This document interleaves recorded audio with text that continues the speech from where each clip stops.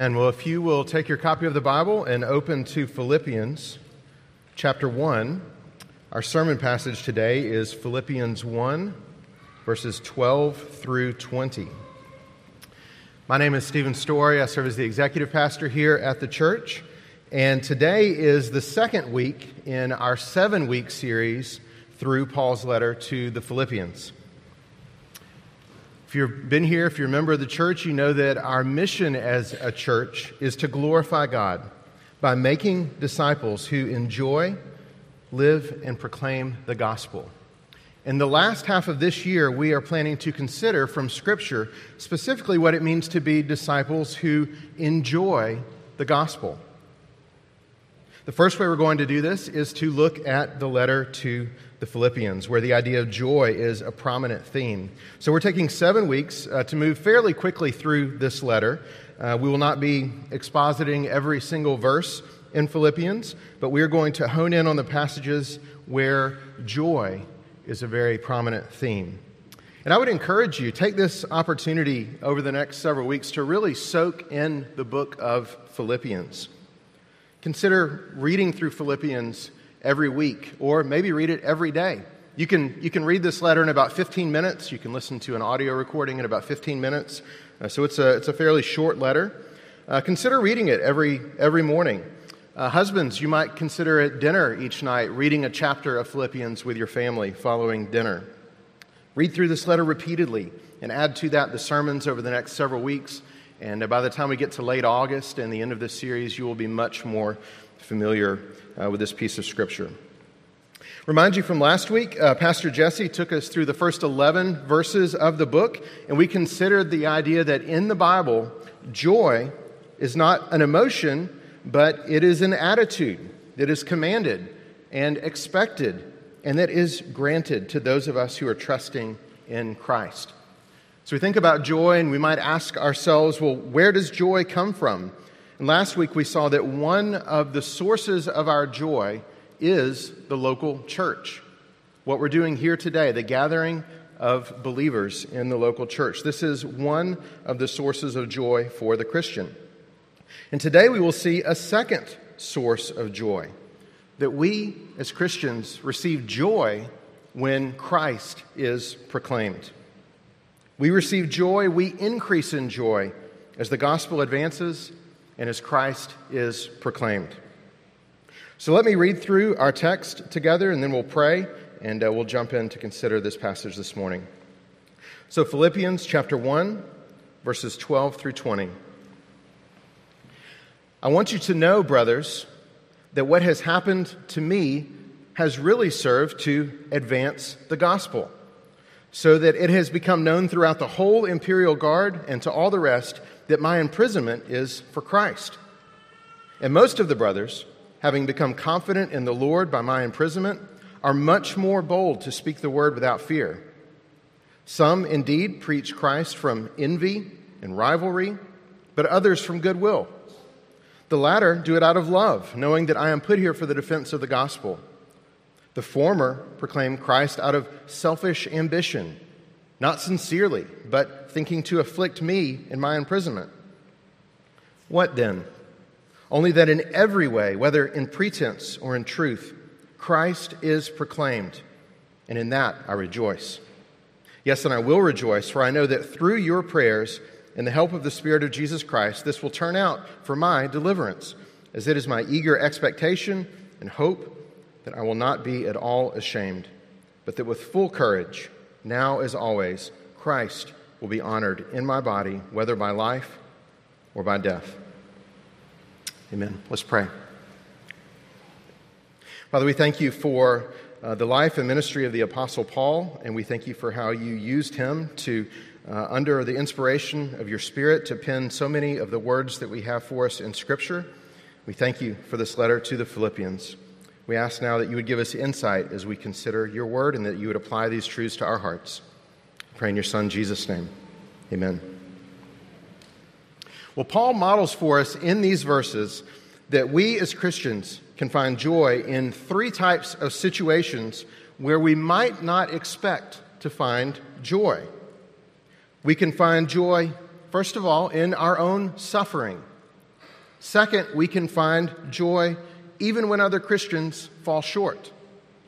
And third, we can find joy even when our own future seems bleak. So these are the three ideas we want to look at. That's our outline for this morning.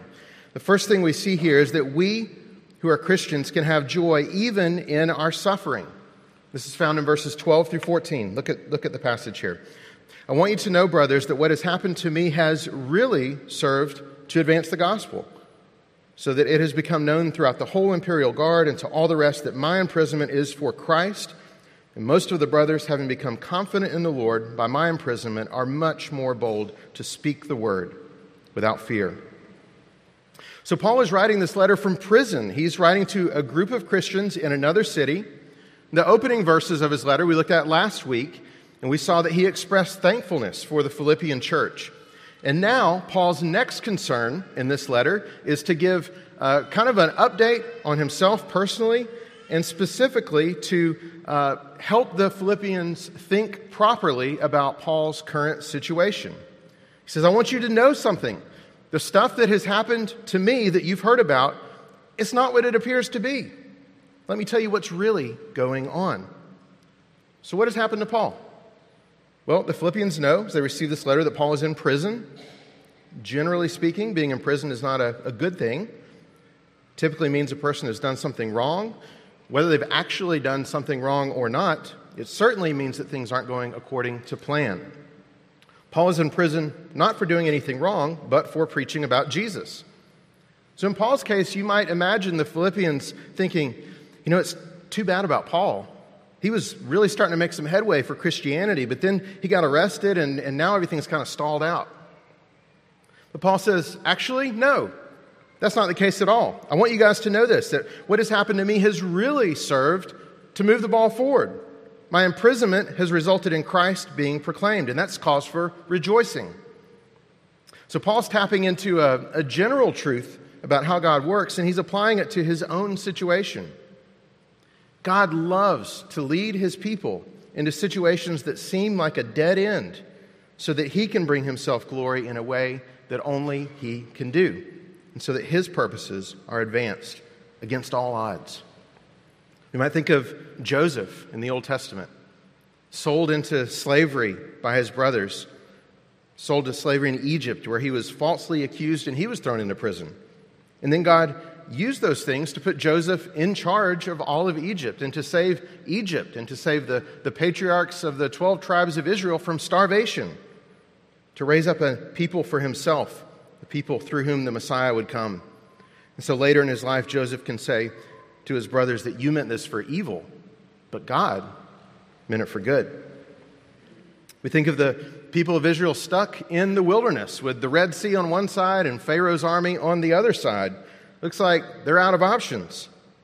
And then God leads them through the sea itself and establishes his covenant with them. You might think of Esther in exile with the rest of God's people, taken from her family and her people against her will before being made queen, and the one who would stop the planned genocide of the Jewish people. A few weeks ago, Pastor John preached about the story of Ruth and her suffering in a foreign land with no hope before marrying Boaz and becoming the many times great-grandmother of Jesus. Of course, we think of Jesus himself, falsely accused and arrested, enduring a mock trial before being brutally executed, exactly as God had planned to advance his plan of salvation. So Paul thinks back to how God has worked in the past, and he's able to see himself, he rightly sees himself in this line of how God works with his people. This is the way God works to advance his purposes. And Paul can say here with certainty that what has happened to me has really served to move the ball forward to advance the gospel of Jesus Christ. We see here that Paul's in prison, but over in 2 Corinthians chapter 11, Paul gives us a little more detail on the things that he endured throughout his ministry as the gospel advanced. And he summarizes there some of his struggles in 2 Corinthians 11. He says, 5 times I received at the hands of the Jews the 40 lashes less one. But Paul knows that really served to advance the gospel. He says, 3 times I was beaten with rods. But this really served to advance the gospel. Once I was stoned, but that too served to advance the gospel. 3 times I was shipwrecked. A night and a day I was adrift at sea, on frequent journeys, in danger from rivers, danger from robbers, danger from my own people, danger from the Gentiles, danger in the city, danger in the wilderness, danger at sea, danger from false brothers, and toil and hardship through many a sleepless night, and hunger and thirst, often without food, and cold and exposure. And all of this, in Paul's mind, it really served to advance the gospel, which was the whole point all along. Paul's in prison here. His ministry plans have ground to a halt. He can't go on any more grand missionary adventures. And he wants the Philippians to know, without a doubt, that in spite of this, the gospel is gaining ground. Not just surviving, but advancing. So this is not when life gives you lemons, make lemonade. This is not just trying to be an optimistic, glass half full type of person. No, this is the Apostle Paul absolutely convinced of the providential sovereignty of God. This is Paul treasuring the proclamation of Christ to such a degree that he rejoices anytime, in any way it's advancing, regardless of what it means for him. There are, I'm sure, many types of suffering and difficulty represented here in this room today. I don't know what your suffering looks like. Maybe it's chronic illness or disability or failing health. Maybe it's the loss of a job or abandonment by your spouse or a rebellious child or depression or miscarriage or any one of 1,000 things. And these things are not good. We don't rejoice in suffering itself.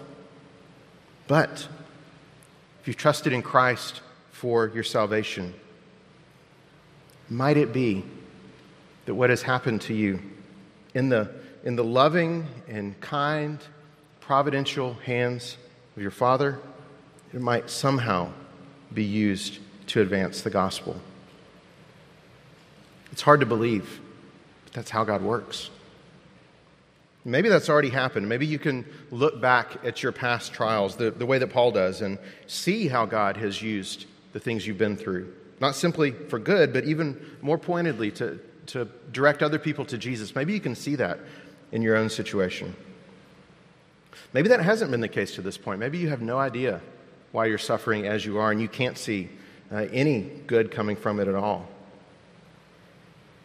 Well, think about how might you now, from this point forward, use the difficult circumstances in your life to exalt Christ, to point other people to Him. A couple of things are true simultaneously of Paul's situation. On the one hand, God sovereignly put Paul in prison for the sake of the gospel. So we can assume if it was up to Paul, he would not be here in jail. He'd be out somewhere else preaching the gospel. So God had a hand in putting Paul where he is. At the same time, humanly speaking, Paul chose to act when he found himself in this situation. He chose to act in such a way as to point others to Christ. Paul did not just slump down in his prison cell and say, well, I guess God gets glory from this somehow. No, we actually get the sense here that Paul chose to evangelize his prison guards. Anyone else he could talk to. Look at verse 13. It has become known throughout the whole imperial guard and to all the rest that my imprisonment is for Christ. Paul should not be in prison thinking about what is right and just. He hasn't done anything wrong, but he is in prison. He's been proclaiming this message that a man who was executed by the Roman government was the Son of God and has been raised from the dead and promises new life and eternal salvation to any who will follow him. That's why Paul is in prison. And what does he do? He chooses to keep telling others this message, even the very guards who are imprisoning him unjustly. It's interesting, too, there's no indication that the imperial guard here, that they believe or receive this gospel message. He doesn't talk about that. He talks about this group separately from other Christians. It seems that the very fact that they are hearing means that the gospel is advancing. The very fact that they know that he's in prison for preaching this message about Jesus. That in itself means the gospel is advancing. We shouldn't think that if people don't receive the gospel message we proclaim to them, then that means that somehow the gospel has failed or somehow the gospel is not moving forward. No, that's not the way Paul thinks about it. The very fact that Jesus is proclaimed, that in itself is the gospel advancing. So, among the imperial guard and among all the rest, that's one way the gospel is advancing. Paul mentions a second in verse 14. He says, most of the brothers, so now this is Christians specifically, having become confident in the Lord by my imprisonment, are much more bold to speak the word without fear. So Paul's able to see that his own suffering in jail, his own confinement, the limitations put on him that keep him from ministering as he would like to, those things have had the effect of making other Christians more bold to tell people about Jesus without fear. As we'll see down in verse 18, this is where Paul's joy comes from, knowing that Christ is being proclaimed. And in his imprisonment, Paul leads the way in showing other Christians how to be bold for the sake of Christ, how to suffer for the sake of the gospel. Paul says, through his example, don't be afraid. Here's how you do it. Now, I wonder if sometimes we might underestimate the role that we can play in encouraging each other just through ordinary, mundane obedience and faithfulness to Christ. Paul models for others around him what it looks like to exalt Christ while you're stuck in a prison cell. Now, that might seem a little remote to us, but there were other Christians around Paul for whom this was a very real threat. There were other Christians who legitimately feared that if they told other people about Jesus, they might find themselves in the same mess that Paul's in, stuck in a prison cell. And so Paul says, through his example, don't be afraid. Here's how you do it. Did you ever think about the fact that as we live in community together in the church, God might use you to quietly model for another Christian? Here's what it looks like to exalt Christ as a full-time mom with young kids. Here's what it looks like to exalt Christ as a single adult who longs to be married but isn't. Here's what it looks like to exalt Christ while you go through cancer treatments. Here's what it looks like to exalt Christ, you parent a rebellious child. Here's what it looks like to exalt Christ as a medical professional with an impossible schedule. Here's what it looks like to exalt Christ as a student, as an empty nester, as a retiree. Whatever situation you're in, seek to faithfully exalt Christ in that context for the sake of other Christians. Be faithful. Lead the way. Perhaps God will use you to embolden others as we together follow Christ. And if you're not sure what it looks like, say, this situation I'm in, I have no idea what it looks like to exalt Christ at this point in my life. Ask someone else in the church. Let them minister to you in that way. Paul is mature enough, he's humble enough that his joy does not come from himself or from his circumstances or even what he is able to do for the cause of Jesus. He looks outside the walls of his prison and sees that out there, other Christians are doing what needs to be done of proclaiming the message of Christ. And that doesn't bring him resentment, doesn't bring him bitterness, doesn't bring him frustration that he can't be out there with them. It gives him cause for rejoicing. This brings us to our second point. Paul shows us that we can have joy, we can increase in our joy even when other Christians fall short. Look at verses 15 through 18.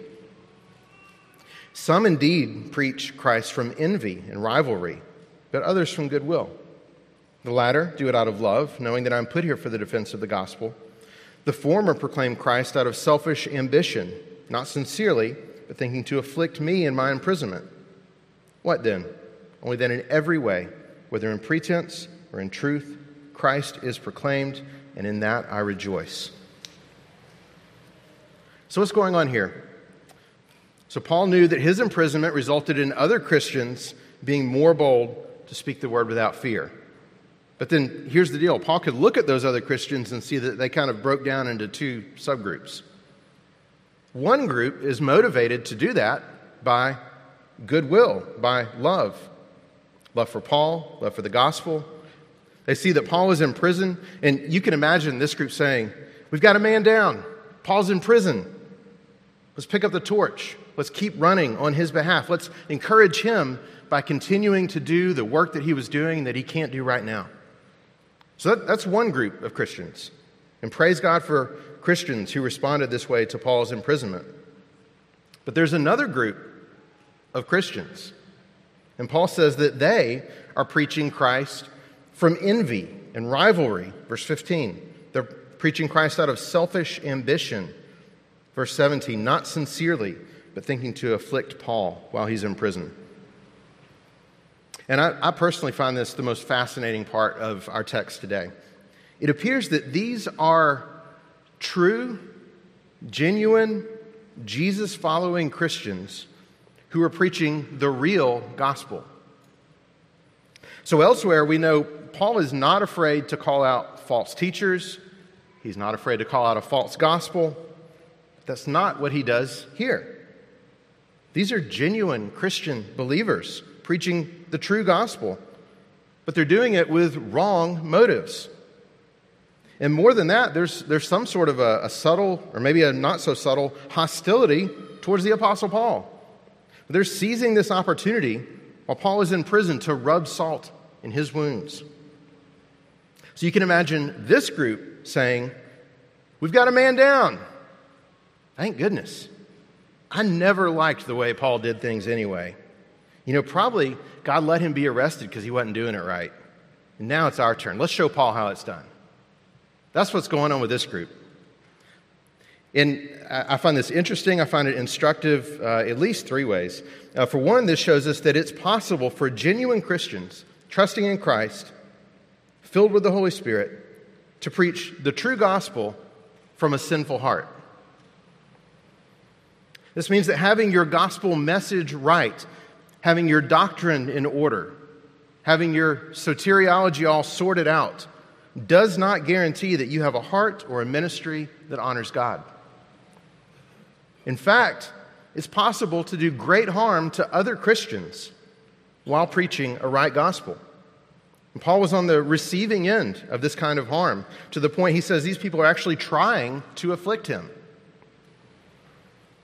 Another insight we can gain here is that you ought not assume that the other professing Christian out there, whom you really don't like, who's definitely a jerk and a really unpleasant person, you ought not assume that they are some sort of a false Christian. That very well may be one of God's saints, a person for whom Christ died, who has believed and even proclaims the true gospel. You can't write off another person as a non-Christian just because you don't like them. A third insight, and the one we want to highlight today, is the way Paul responds to this particular group of Christians. Let's look at verse 18. What then? So it's a rhetorical question. What do we make of this? How should we respond? Only that in every way, whether in pretense or in truth, Christ is proclaimed, and in that I rejoice. You find that amazing? Christ is proclaimed, and in that I rejoice. Paul is a man consumed by a zeal for the gospel to be proclaimed. His every waking moment is driven by this passion to see Christ exalted. This is what drives him. It's what sets his priorities. It's what motivates him. It's what brings him satisfaction and joy. When the true gospel of Jesus is proclaimed, that Christ died for our sins in accordance with the Scriptures, that he was buried, that he was raised on the third day in accordance with the Scriptures, when this message is proclaimed, Paul rejoices, even if he isn't the one proclaiming it, even if he can't proclaim it the way that he would like to, even if it's being done with wrong motives, even if there's some level of personal disappointment or relational hurt, Christ is proclaimed, and Paul can rejoice. An obvious question for us: does this type of all-consuming zeal for the proclamation of Christ characterize your heart? Is this where you find your joy? Do you find yourself rejoicing anytime you see the gospel advanced? Do you find your heart stirred with affection and rejoicing to the Lord anytime Jesus is truly and rightly proclaimed? Even if it's at that other church you used to go to that you don't really care for anymore. Even if it's that pastor you blocked on Twitter because you find him so abrasive. Even if it's by somebody whose politics are all wrong or through someone else's story, not your own story. Does your heart rejoice when you see Christ proclaimed? Or do you just start poking holes in what they're doing and pointing out everything wrong with it and wish you could explain to them how they're doing it the wrong way? If that characterizes you, perhaps you should consider if you love your own glory more than the glory of Christ. The point of this is not to say that we can do whatever we want as long as we get the words of our gospel message right.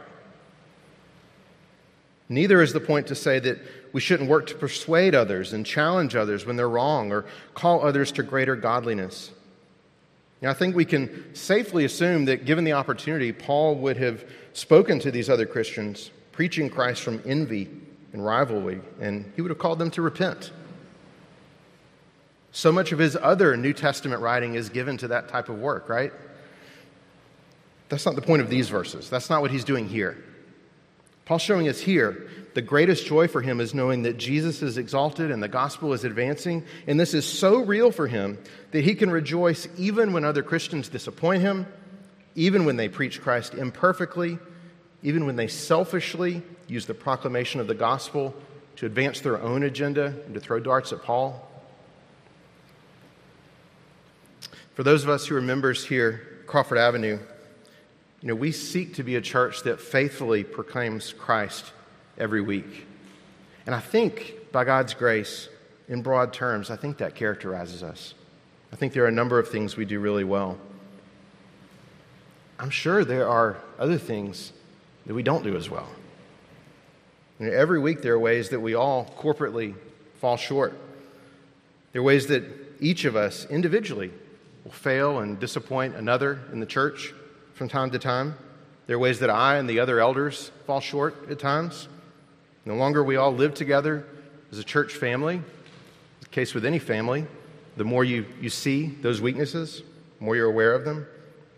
We are an imperfect church. But do you tend to dwell on those things?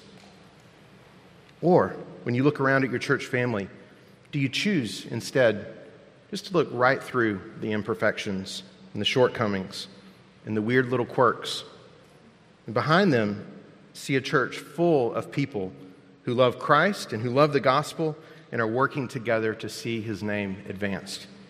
And does that bring you joy? It will, if you have a heart like the Apostle Paul. Later in this letter, in chapter 3, Paul will invite the Philippians to join in imitating his example. So what if we all imitated Paul in finding our joy in the proclamation of the gospel?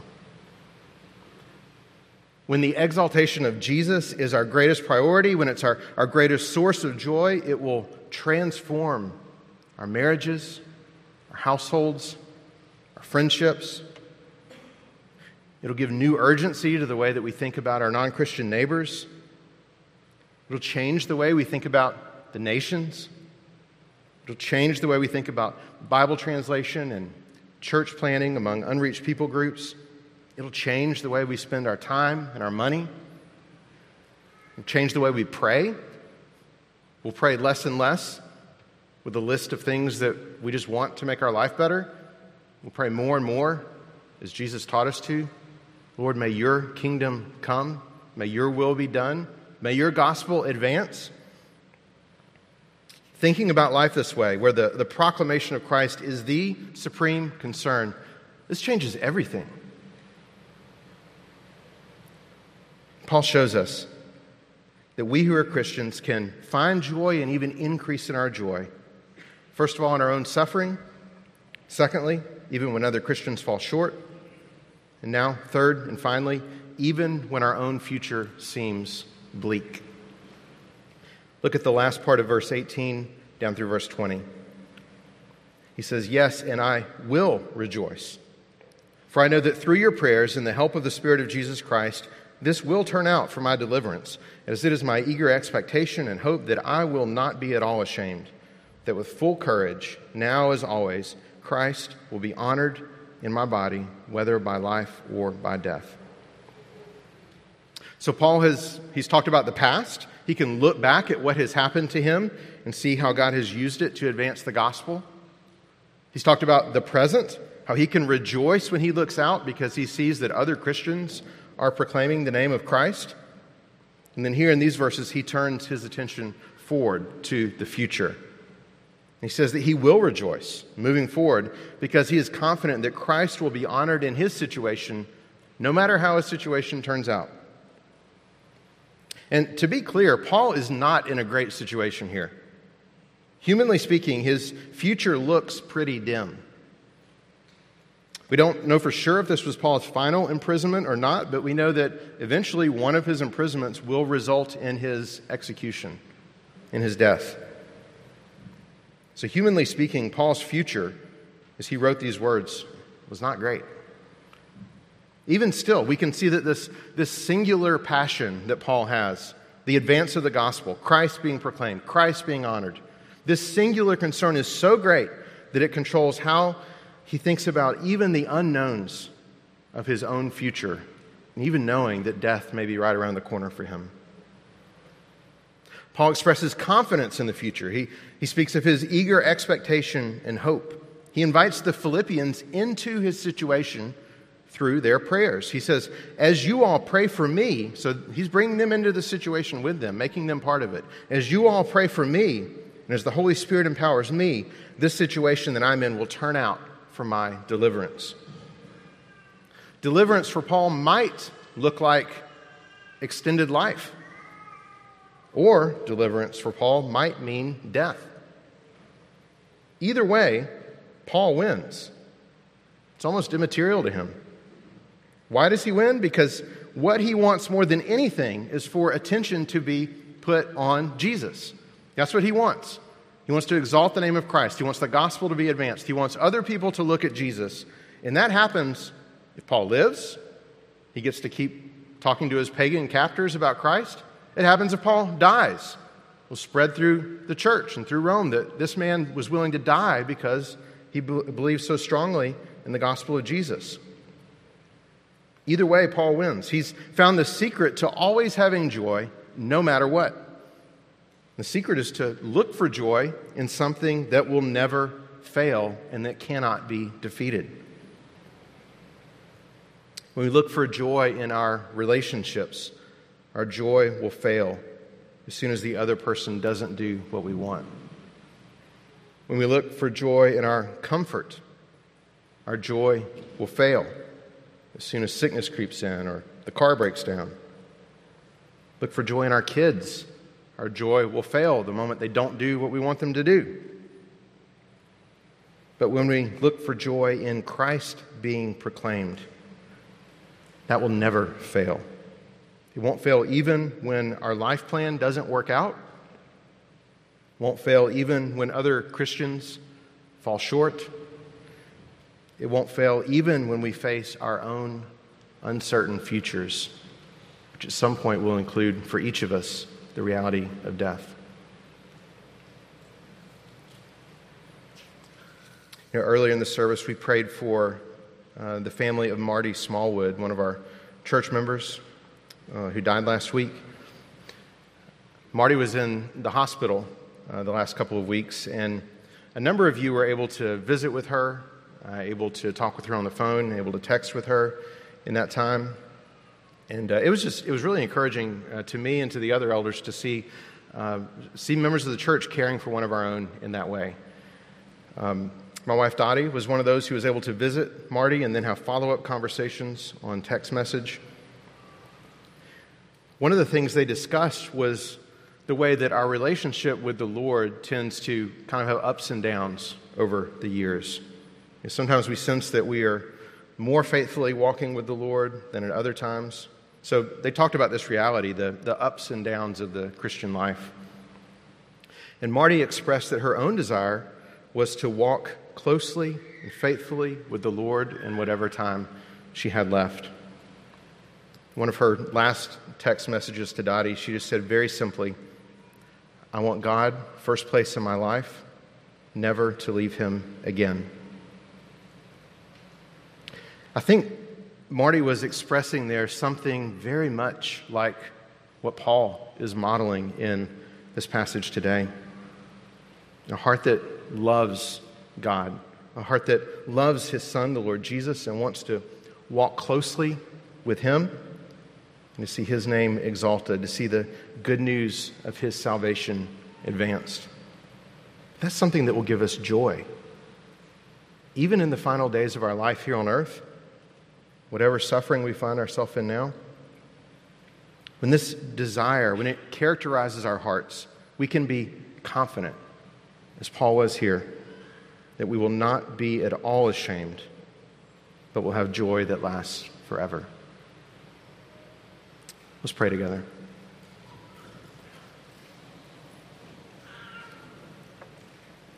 Father, we would be hopeless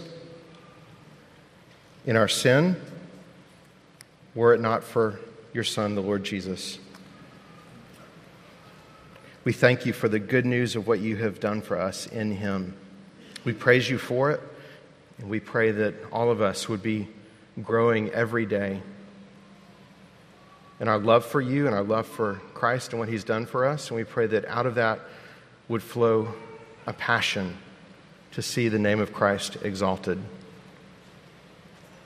We pray that that would be for us a source of joy, no matter the circumstances. We thank you that you are glorified when we find joy in you. We pray that you would grow us as a church in our joy as the name of Christ is exalted. We thank you that we can exalt his name even now as we take the Lord's Supper together. We pray in our Savior Jesus' name. Amen.